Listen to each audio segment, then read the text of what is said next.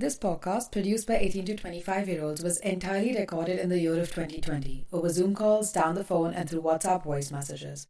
For this reason alone, audio quality may vary. Enjoy the ride. This is the Higher Frequency. Hi, I'm Prachi, and you're listening to The Higher Frequency, a podcast by Youth Music in partnership with Notion. If a man walks in the room and he speaks for me, absolutely, it will get done. We agree with that. I think the most shocking thing was the lack of representation of Black women in the boardroom. I'm saying this so you can understand, so you can hear. Even if you don't agree, it's about being vocal and putting that information out there so people know. Yeah, as an artist, I find I have to go above and beyond to be seen. Women right now, we're dancing to the sound of our own oppression. I'm Prachi. I grew up in Mumbai and I live in London now. As an Indian girl growing up, I never really saw a correct, authentic representation of myself or my friends in the Western media and especially in the music industry. I never heard someone sound like me at the club, never saw someone who looked like me headlining Glastonbury, and when I dug further into the music industry, I didn't even find anyone like me working in management. Really, I just didn't know where my place was in music, who I should listen to, who I can relate to, and who wants to talk about us. And that is just the tip of the iceberg that comes with being a woman of color standing in front of the music world. You're listening to The Higher Frequency, the final part in our 6-part series. This episode is A Seat at the Table. Anything you want to change in pop culture, in just society, really, you have to do that through media and pop culture. It made me realize, we never had a Disney Indian princess until last year. Everything for me from the West was so foreign.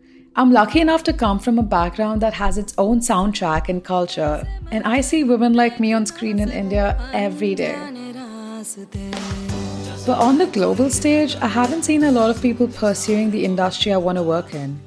Every day, I see brown and Black women trying to find a seat for themselves at the table. This is how I feel as a consumer of music. But what would it be like for women in the industry trying to become artists? Given the current political climate, we know the struggles women face on a daily basis, especially women of color. We're always fighting for a space, a place, for a name, for respect, and to be taken seriously. Take me for my music, not for who I look like. If it's taken me 20 years to finally see a few women who look and talk like me in the industry, where was this representation for the girls who've been pursuing this their whole lives and who have, despite the odds, made it? And I'm not just talking about artists. This goes way deeper. The music industry is huge, providing jobs to hundreds of thousands of people. But only a small percentage of them are Black and brown women. When you only see one type of thing, it kind of makes you feel like this is how I should be, or this is the only thing that's available. Along with my correspondent Lydia Greatrix, I decided to talk to some amazing women in music about their identity and what representation meant to them as artists growing up and what it means to them now. We can't ignore the year we've had and the change we are seeing, how all sectors of society are being forced to confront head-on the lack of representation. So, we'll also be talking to the people who are working to make the music industry more diverse and create a better future for women of color in music.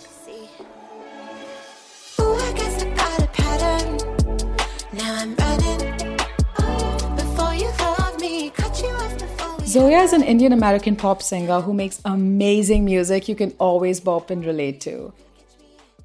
She's collabed with artists and producers like Mark Millen Jr., Chuck English, and Jack Harlow. Before pursuing her career in the States, Zoya enjoyed success in India, but she didn't feel like her genre of pop was welcome there.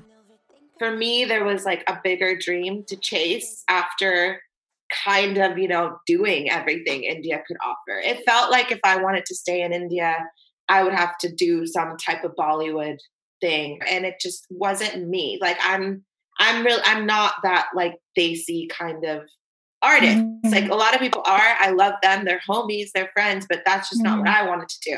And at that time was when I really started to realize that there is literally no Indian girl in pop music ever. What the hell? Like, this is the biggest market in the world. Why do we not have representation of an Indian girl? And pop music is so much more than just music, you know. It's fashion, it's makeup, it's influencing like a younger generation of girls and boys, and everything kind of clicked. It made so much sense of like why I was the way I was when I was growing up, like why I had so much insecurity even to go into the field of music, because I never saw someone that looked like me doing it. Because when I first went to India, I would do that whole Desi thing. Like, I would wear bindis and try to I was doing this like folk fusion singer-songwriter thing before I moved to pop. That was me trying to figure out, where does my Indianness lie in me? Like, and then when I went to India, I realized how American I was. And it was just like this weird shock world. And I was like, okay, you don't have to fit into either box. I've never seen Indian girls do that. So as like a woman, there was a lot of insecurity in all of it, because if you don't see something, you don't feel like it's normal in your head. Can an Indian girl do this? Like, I don't even feel pretty doing it, because any girl I've seen do it my whole life has been white. Not only did Zoya realize the importance of representation, she realized how important it was for her as an Indian girl to continue pursuing pop music. She wanted to show other girls that they can do the same thing. I can't speak for anyone else other than me. And I think my biggest hurdle and journey has been being Indian in this whole music thing. It really has. And it's been the biggest blessing, and it has been the biggest curse. Like, if I wasn't Indian, India wouldn't have happened, and all this stuff wouldn't have happened. There wouldn't be this idea of me, like, of trying to change culture. And when that epiphany happened, it kind of felt like in my career, it stopped being about my dream only. It could be about a ton of other girls' dreams. You know I stay with me in my bloodstream, live with me in my heartbeat. You're the bad girl's dream. Oh, you're the bad girl's dream.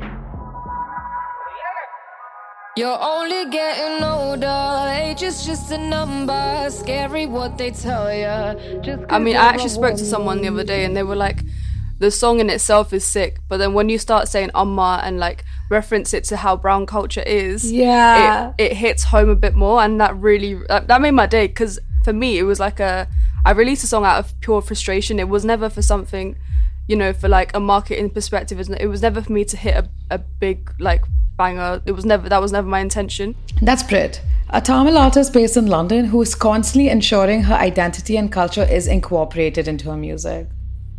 I released it because I was getting sick and tired of aunties, you know, telling me how to live, telling my mum how to treat me. And it just got to a point where I was just like, who are you? What do you want from me? Like, I don't know who you are. You're just someone on the phone who just has, for some reason, feels like they have a right to tell me how to live. Yeah, it's just nice to hear what people think. When you say like you try to bring like your Tamilness into your music, how do you actively do that? Like, do you think? So when it comes to certain representation, I think when I use like Tamil words for song titles, or if I use I tend to like directly translate it to a Tamil word. So I'm actually doing a music video for one of my songs. So the song's called Top Boy. There's a word for it. It's like transliteration. It's like you literally translate it from how it's said in Tamil into English, or vice versa. It just feels like it's a part of me and part of my background in the music. Tamils, you know, as a whole in the music and media industry are very underrepresented.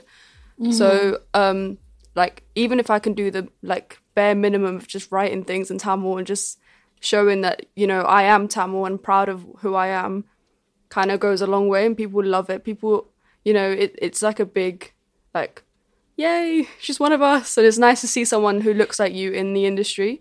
While her identity is at the forefront of her music, Brit also thinks that there's a risk of representation being performative, and of this virtue signaling leading to tokenism. How important has representation been for you? Like, what do you think that means as a whole, and how has it affected you? I think representation is just like, stop finding alternative people to represent me. I think in the South Indian like Tamil music industry, not music, film, actually music as well, but film mainly, it's like taking North Indian actresses and claiming them as to be Tamil, but they just dub their voices, and it's like, why couldn't you just use a normal Tamil girl from South India, who are usually darker in complexion, and actually represent them instead of using other people who look more desirable to the majority? Like, there's just no point in saying representation and then using someone from a different place. It actually makes no sense to me. Stop with tokenism and just take people as they are and just allow representation to happen rather than say one thing and do another. Due to the media inadequately representing us and reinforcing colorism in gender roles, female artists depend on social media to represent themselves in whatever way they can. But in the constant rolling stream of the newsfeed, it's not always easy to be heard. Do you think you find yourself having to express yourself a bit more on social media than, like, let's say, like a white man artist, just because you're a woman of color? Well, to be fair, the music industry is very male-dominated as it is. I kind of have to make noise as a woman, and then as a woman of color, it's like an extra step where I've just got to, be in your face, otherwise you won't really see me. Maybe overly represent myself just so I can be seen, and then people find that like really like cool, like, oh, she's wearing like Asian jewelry, she's wearing Asian clothing, like, oh, I wish I could, wear that. And it's like, okay, cool, but now you need to know more about me, and now I want to express who I am as a person through our music. And are you going to see that, or are you just going to see me as this, Instagram model that's posting pictures for likes or whatever it is? Like, I think there's just so much perspective on social media. It's personal preference what you do. But yeah, as an artist, I find I have to go above and beyond to be seen. Social media is a powerful tool, and it allows us to make the noise to start these much needed conversations. Early this year, with the Black Lives Matter movement being facilitated through online activism, we've seen women take a stand for systemic racism within their industries. Our correspondent Lydia Greatrix spoke to Estee Blue to get more insights about Black women's place in music. Over the 5 years that R&B and jazz singer Estee Blue has been in the music industry, she's realised just how hard it is for people like her to get noticed. Black women are invisible in music, but yet Black music comes from Black women. So how does that work? That for me is it's very wild. The key things that stand out to me is access. There's a lot of barriers to entry for women, period, regardless of race, right? Add your racial makeup on top of that. That adds another layer of discrimination. White female artists get to exist as they are and get to dip within the genres that they like to. Black female artists have to fit into a certain box, right? And then within that box, it's mixed race women tend to get favoured over women who have two Black parents. Estee describes her music as a mix of multiple genres, and she's very much inspired by her background. The music that I make is super introspective, reflective, poetic, kind of R&B mixed with jazz and with hints of Afrofusion music, because that's kind of the soundscape that has always been a backdrop to my upbringing. My mother is Congolese, my family are Congolese, both parents. I was born in London, but also bilingual as well, so I speak French. In the essence of being Congolese, it's kind of a part of our culture. We are a French-speaking country and community, and that's been a really vibrant addition to my life. And it's also managed to kind of creep up in my music as well. Hence why, the transition between being more R&B, neo-soul focused in my earlier works to now fusing that Afro influence into the music I make now. The brutal killing of George Floyd sparked many people on Instagram to post a black square on Blackout Tuesday. Estee noticed lots of people in the British music industry taking part in the movement, but posting on her own Instagram page, she explained how she didn't think that these people were supporting Black women and other intersectionalities in music. There was a lot of pain associated with that post. It was actually very hard to write that because, like I said, I'm not someone that likes to wear their pain and struggle on their forehead. I'm very much about the beauty and joy of life. But I guess when it comes to my humanity and I guess the humanity of Black people, I don't play with that. This is very interesting because as a Black woman in music, our journeys are almost been erased actually for a very long time in a British music context, for the past 15 years or so, I can definitely say that, seeing a Black British woman on TV is a unique experience, because there is only one, every 3 years, there's just one, right? Having navigated my own experiences and seeing the interest, actually, the rise in R&B, soul and jazz and stuff like that, but the faces are not women who look like me.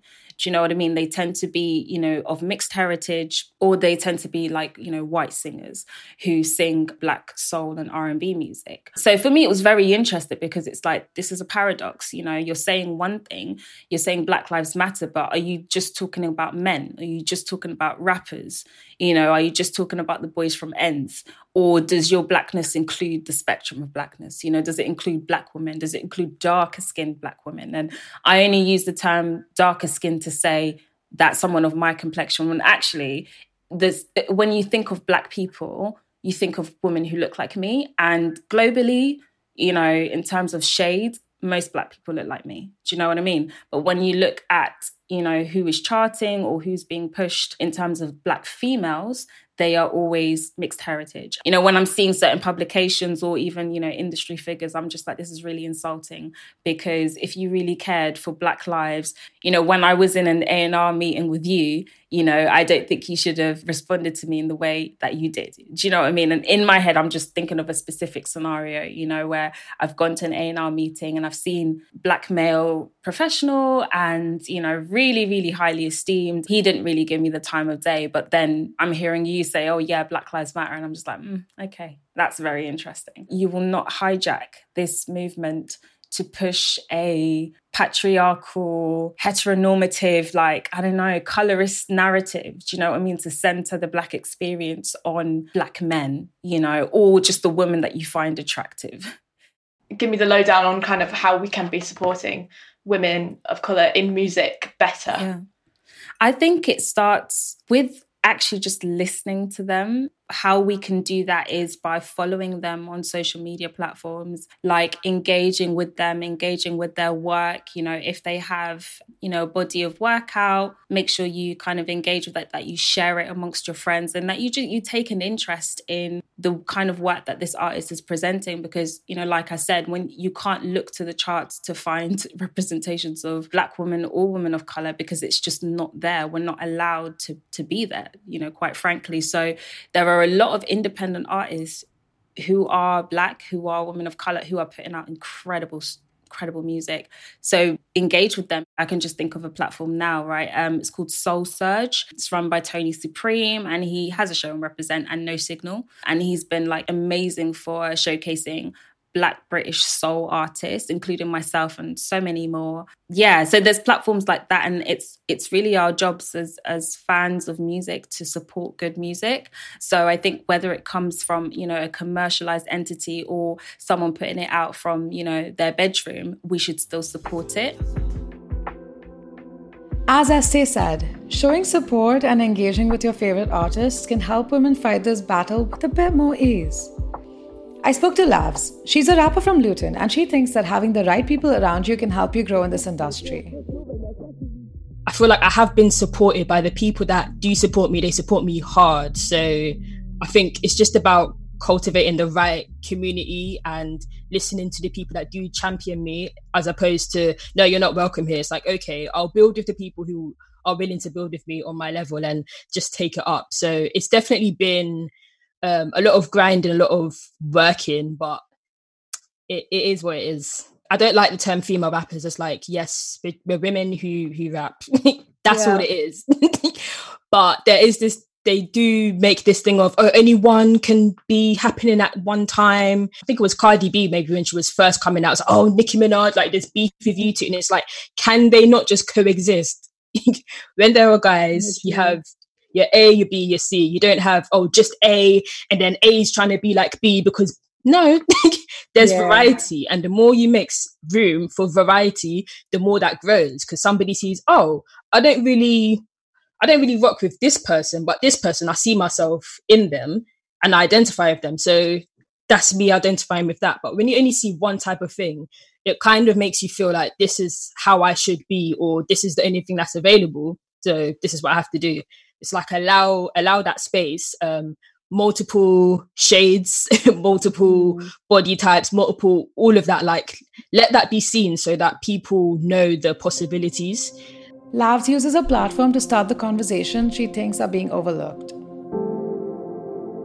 Me being a black woman and being black and being a woman, but telling it in a way that's universal for people to understand, but at the same time not backing away from certain things that might be uncomfortable to hear, or some things that you wouldn't expect to hear. So Long Day, for example, trust is your loss if you lose me, you know, holding me back with no roots left to grow onto the next one. That video was really a metaphor for my mental health at a time. And usually when it comes to black women, it's like, oh, you guys are just strong, you can handle anything. Like, we're still human beings. And I think that was showing a bit more of a vulnerable kind of side of myself, which I think as artists, it helps the listener to know that they're not alone in certain situations. Yeah, they haven't been the only person to go through something or celebrate something. So I guess showing all the multifaceted areas and dimensions of myself that I'm comfortable enough to give away to the audience. Despite being as true to herself as she can, Lavs has noticed the stereotypes that are put on her. Being a woman of color that raps means that the industry will treat you differently. Just on a societal level, that's how it is for women. So how much more an industry where it's like the way you look is even now times 10. It's expanded in terms of the way people perceive you.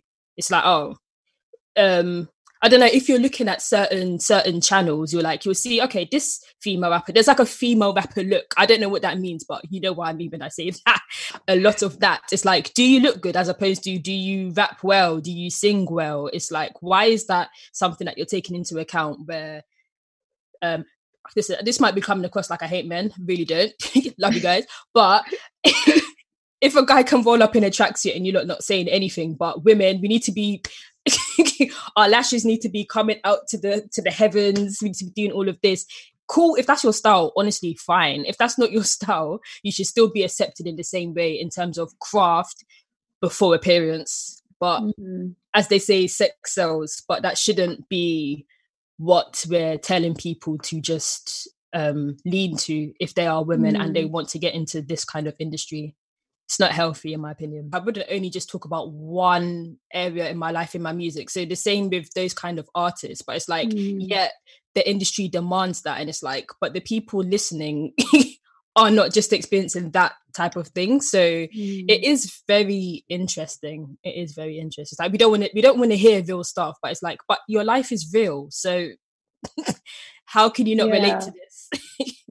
Along with the bigger systemic issues, we see daily encounters of microaggression against women of color too. But there have been some changes. Don't get me wrong, over the years, I have seen a little improvement, small step by step. But as I said, as we're saying, we don't want it to be a tokenistic thing. Okay, 2020 was, the year of this, so let's just now tick this box. There's just certain microaggressions that are still there. Like, sometimes people assume I'm a singer. I'll just turn up. It's like, oh, yeah, so you're here to sing. And it's just like, when did I tell you this? So just little things and things like that are still there. So definitely, and even the way with, I guess, Black women in terms of signing us and thinking that you can work with us, it's like, we don't know what to do with you. Hire more people that are actually from those communities that can just have that organic conversation of, okay, this is how I want to be portrayed, as opposed to maybe creating a caricature of myself. First of all, put more women on your lineups. That's like every summer, people will literally remove the amount of men out on the lineup and put the women on there. It's like gap, one person, gap, another person. So definitely just, like I said, just that awareness. Because when I see tweets like, oh, where are all the female producers, or where are all the female mix engineers? It's like, they're there, but you're not you're not actively looking. Although it can be difficult for women of color in music to get to the top and break down these stereotypes, there are people trying to make lasting change. Lydia got in touch with a woman who has been working for years to challenge the male-centered structures which dominate the music industry. Nadia is a music manager and the founder of Women in Control, an organisation which mentors women in creative industries. I started up Women in Control around 3 years ago, and I started it up because of, I guess, my experiences in the industry as a female coming up. And when I started, it was heavily male-dominated in that job role, especially in that genre I was working in, within grime as well. It was very male-dominated. And then when I started to look after and manage female artists as well, I really noticed there was definitely a lack of opportunities and less opportunities for female artists in the music industry. So I was keen to create a platform to empower women, bring women together, and start to change the conversations that women were having about empowering themselves, talking about their achievements more. My first female artist that I picked up was a Black musician, a Black rapper. And I think that was really eye-opening for me because I felt like I was kind of naive. I felt like I just focused on the talent and I was like, wow, she's incredible. This is going to be amazing. And the response that I got from industry executives showed me that actually there was, colorism in the industry. There was an issue with, her not being able to progress in her career because that's not the image that was marketable, that was not going to be successful, and therefore was not, something that they desired to kind of work with on. So it was really tough and an eye-opening experience for me. And I think it's a huge issue and something that needs to be spoken about, this pigeonholing of Black music executives as well into genres, because you wouldn't do that to white counterparts. And I think that is a big reason why we don't have, more Black females and women of colour at the top within senior roles, because if anybody's working in an organisation, they ultimately be like, right, well, you're Black, you're going to work in the hip hop section. That's what you're going to do. You're going to deal with any rap artist that's going to, happen. And that wouldn't happen across any other genre. And I think that's limiting for, music executives' careers, for them to progress, because they're seen almost that's all they can sit on. And then that's all that they're knowledgeable about. Just 6% of number one singles this year have been by women of colour. And clearly that's something that needs to change. Nadia became a board member at the Association for Independent Musicians in 2017, and this prompted her to uncover how many people like her were being represented across the music industry. I think with this year, with everything that's happened following the Black Lives Matter movement and the Show Must Be Paused UK campaign, it led to a lot of organisations within the industry releasing statements talking about the importance of diversity and the importance of, inclusivity within the organisations and how that should be a real priority for the music industry. That really kind of drove me to want to look into organisations to kind of understand how they are actually set up themselves, one. And I also really wanted to unpack BAME because a lot of these organisations were talking about how diverse they were in terms of BAME. And I do find BAME like a really problematic term because in essence, a lot of people can fall under BAME. I think there is a kind of a misconception that BAME just refers to Black and Asian people. I'm myself mixed race and I fall under BAME. I'm half Asian and half Irish. And actually, when you look at the government definition of BAME, it essentially means anyone non-white is BAME. So I just think it just blankets everybody and puts everybody non-white into, one category. And it's not really an effective way of, talking about diversity and representation. She found that 0% of CEOs and chairpeople in the music industry were Black women. The most shocking thing was the lack of representation of Black women in the boardroom. Across the report and across the organisation, there were 185 seats available, and only 5 of those seats were given or being held by Black women in the industry.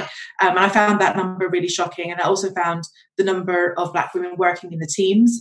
Again, there was only 2 positions held out of a possible 120 positions. So these statistics were really shocking to me, and it wasn't what I was expecting to uncover. I wasn't expecting it to be that stark. The popularity of Black music in the music industry, when you're looking at the history of music, and when you're looking at all the conversations that have been happening this year, to find out that there was just severe lack of representation was really shocking for me. Although the numbers Nadia found were disappointing, she is confident that there are simple ways to increase diversity in the music industry. These figures can be quite shocking to be like, there's so much work that needs to be done. But I, in fact, think that if you actually start to get more women in the top, more Black women in the top, in those senior positions, and that representation there, that will really start to filter down and affect the decisions that the company is making, the growth that the company is making, the strategy that this company companies making, and also start to, allow more diverse people to want to be part of that organization because they feel that there's a place for them there. So a lot of these organizations have come forward and been like, well, we're stepping down. A lot of board members, white, middle class, middle-aged men or older men are stepping down from the board and saying, I'm stepping down because I acknowledge that I need to make space for somebody more diverse to come in my place. So the Ivers Academy, they've had 2 new board positions added in the last few months, and their actual elections are not till April next year. So that's change ahead of when they are actually obliged to change.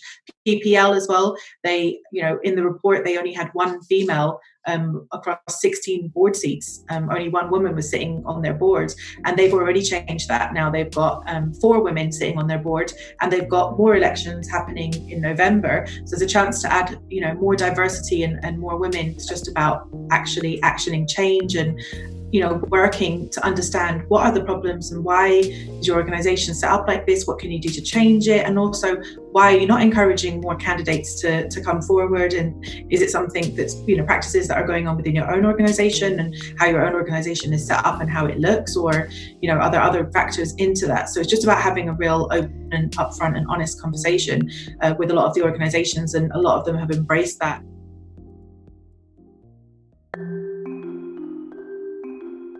It was incredible talking to these women who have worked so hard for recognition in an industry which is still tainted by systemic racism and misogyny.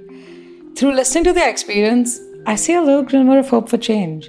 And having watched the BLM protests and taken part in these conversations around it, and by working with each other, I am optimistic that there is possibility for women of color in music to rise in all areas of the world. I don't want young brown or black girls thinking that they can't make music or be themselves as artists because we didn't show them that they can be whoever they are. But the question of this movement's sustainability still remains. How will we make the much needed changes in the music industry? I think we should all be more open about speaking about colorism and gender inequalities, and as brown people and people of colour in general, just keep fighting for our rights. I know we're all exhausted, I know we're all tired of seeing the same thing over and over again, but it's just, we need to find common ground and just work on it and work our way up. Our generation is the one that's just constantly changing, and we're not taking L's. We're not letting people take over us, and we're not letting people say what they want to say anymore. So it's so good to see that. Just keep fighting. It's a structural change. It's a change in how artists are recruited. Decision needs to come from top down. So I think, in terms of the music industry, there's a lot of things that need to change. And it definitely won't happen overnight. This year has been the only year that I've seen change moving forward in terms of diversity. So I think it's kind of opened up a lot of conversations, and there's a lot to unpack, and there's a lot of issues there that are going on, but there seems to be a little door open, that there's a willingness to talk about it and a willingness to hopefully action change. We have to keep the same energy. We have to keep pushing, keep saying the things that we need to do, and that's the only way it's gonna get changed. That's how the greatest change is made. You've got to think about it. People that have been trying to make a change, maybe they don't physically see it, but they partook in that change. So as long as you see it as I'm actively pursuing the change, then it's definitely possible. Definitely. Thank you to our guests, Zoya, Prit, Estee Blue, Lavs, and Nadia Khan for their wisdom and insight. Our correspondent was Lydia Greatrix. Jack Davenport produced this episode, and my name is Prachi Mashru. The Higher Frequency is a boldface production for youth music led by Femi Oyugan-Williams. A massive thank you to Dominica Simpson, Kalisha Patel, and the whole team at Youth Music, without whom none of this would have happened. And thanks again to Notion Magazine for being the official media partner of the podcast. This is the last episode in our 6-part series. You can listen back to all the episodes on Spotify, iTunes, and all major podcasting platforms. Thanks for listening to The Higher Frequency, and keep your ears open for series 2. Biting my tongue, no lip. I was in the stew, too many cooks in the place. Man couldn't even think straight. I was in the stew, eating my heart out, just off in the clouds.